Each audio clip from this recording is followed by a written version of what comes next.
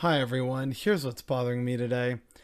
I am really concerned by the seemingly utter lack and loss of compassion amongst humans these days.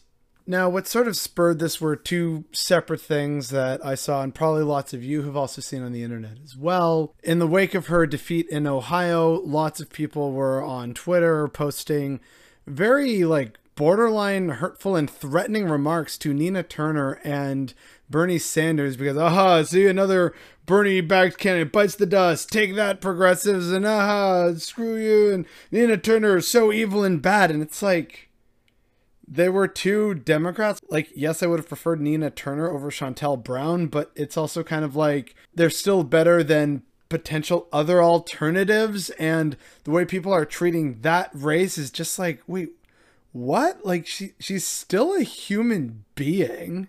And then there's also that video making the rounds of police armed with guns clearing out homeless from Venice Beach, and lots of people leaving rather disturbing remarks about homeless people and the alleged threats that they pose. And for the most part, homeless people aren't dangerous, they're just poor.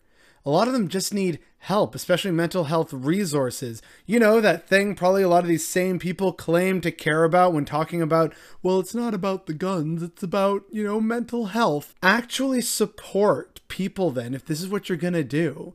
But there's no compassion for that. There's no compassion for the homeless or for Nina Turner and progressives who wanted to get anything done.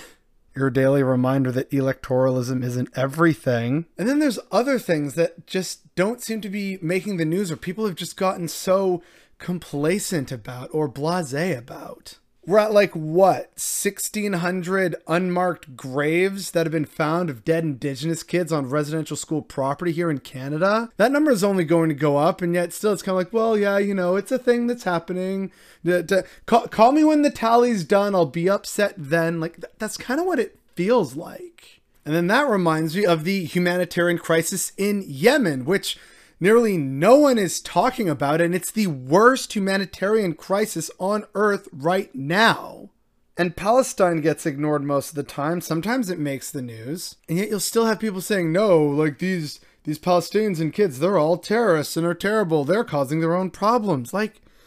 All these things and more just make me realize, wow, capitalism and this, fuck you, I got mine attitude of selfishness and only the strong survive, despite the fact that the history of human civilization has been one of cooperation. But anyway, we're no longer really trying to work together as a society to fix and improve society and take care of the lowest among us and take care of our fellow man around the world. And that's part of why we have all these stupid variants around. If the world had worked together and actually cooperated and did the right thing and not listen to the selfish interests of capitalist elites and shareholders and companies, a lot of us would be a lot better off now.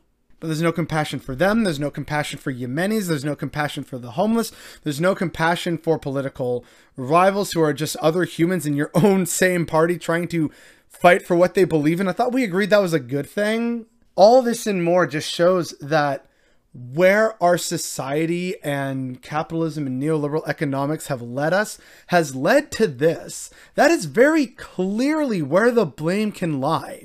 But what the solution is to fixing the lack of compassion in humanity, I don't know. I don't have an answer for that, and I don't think anyone does. And that's what's bothering me today.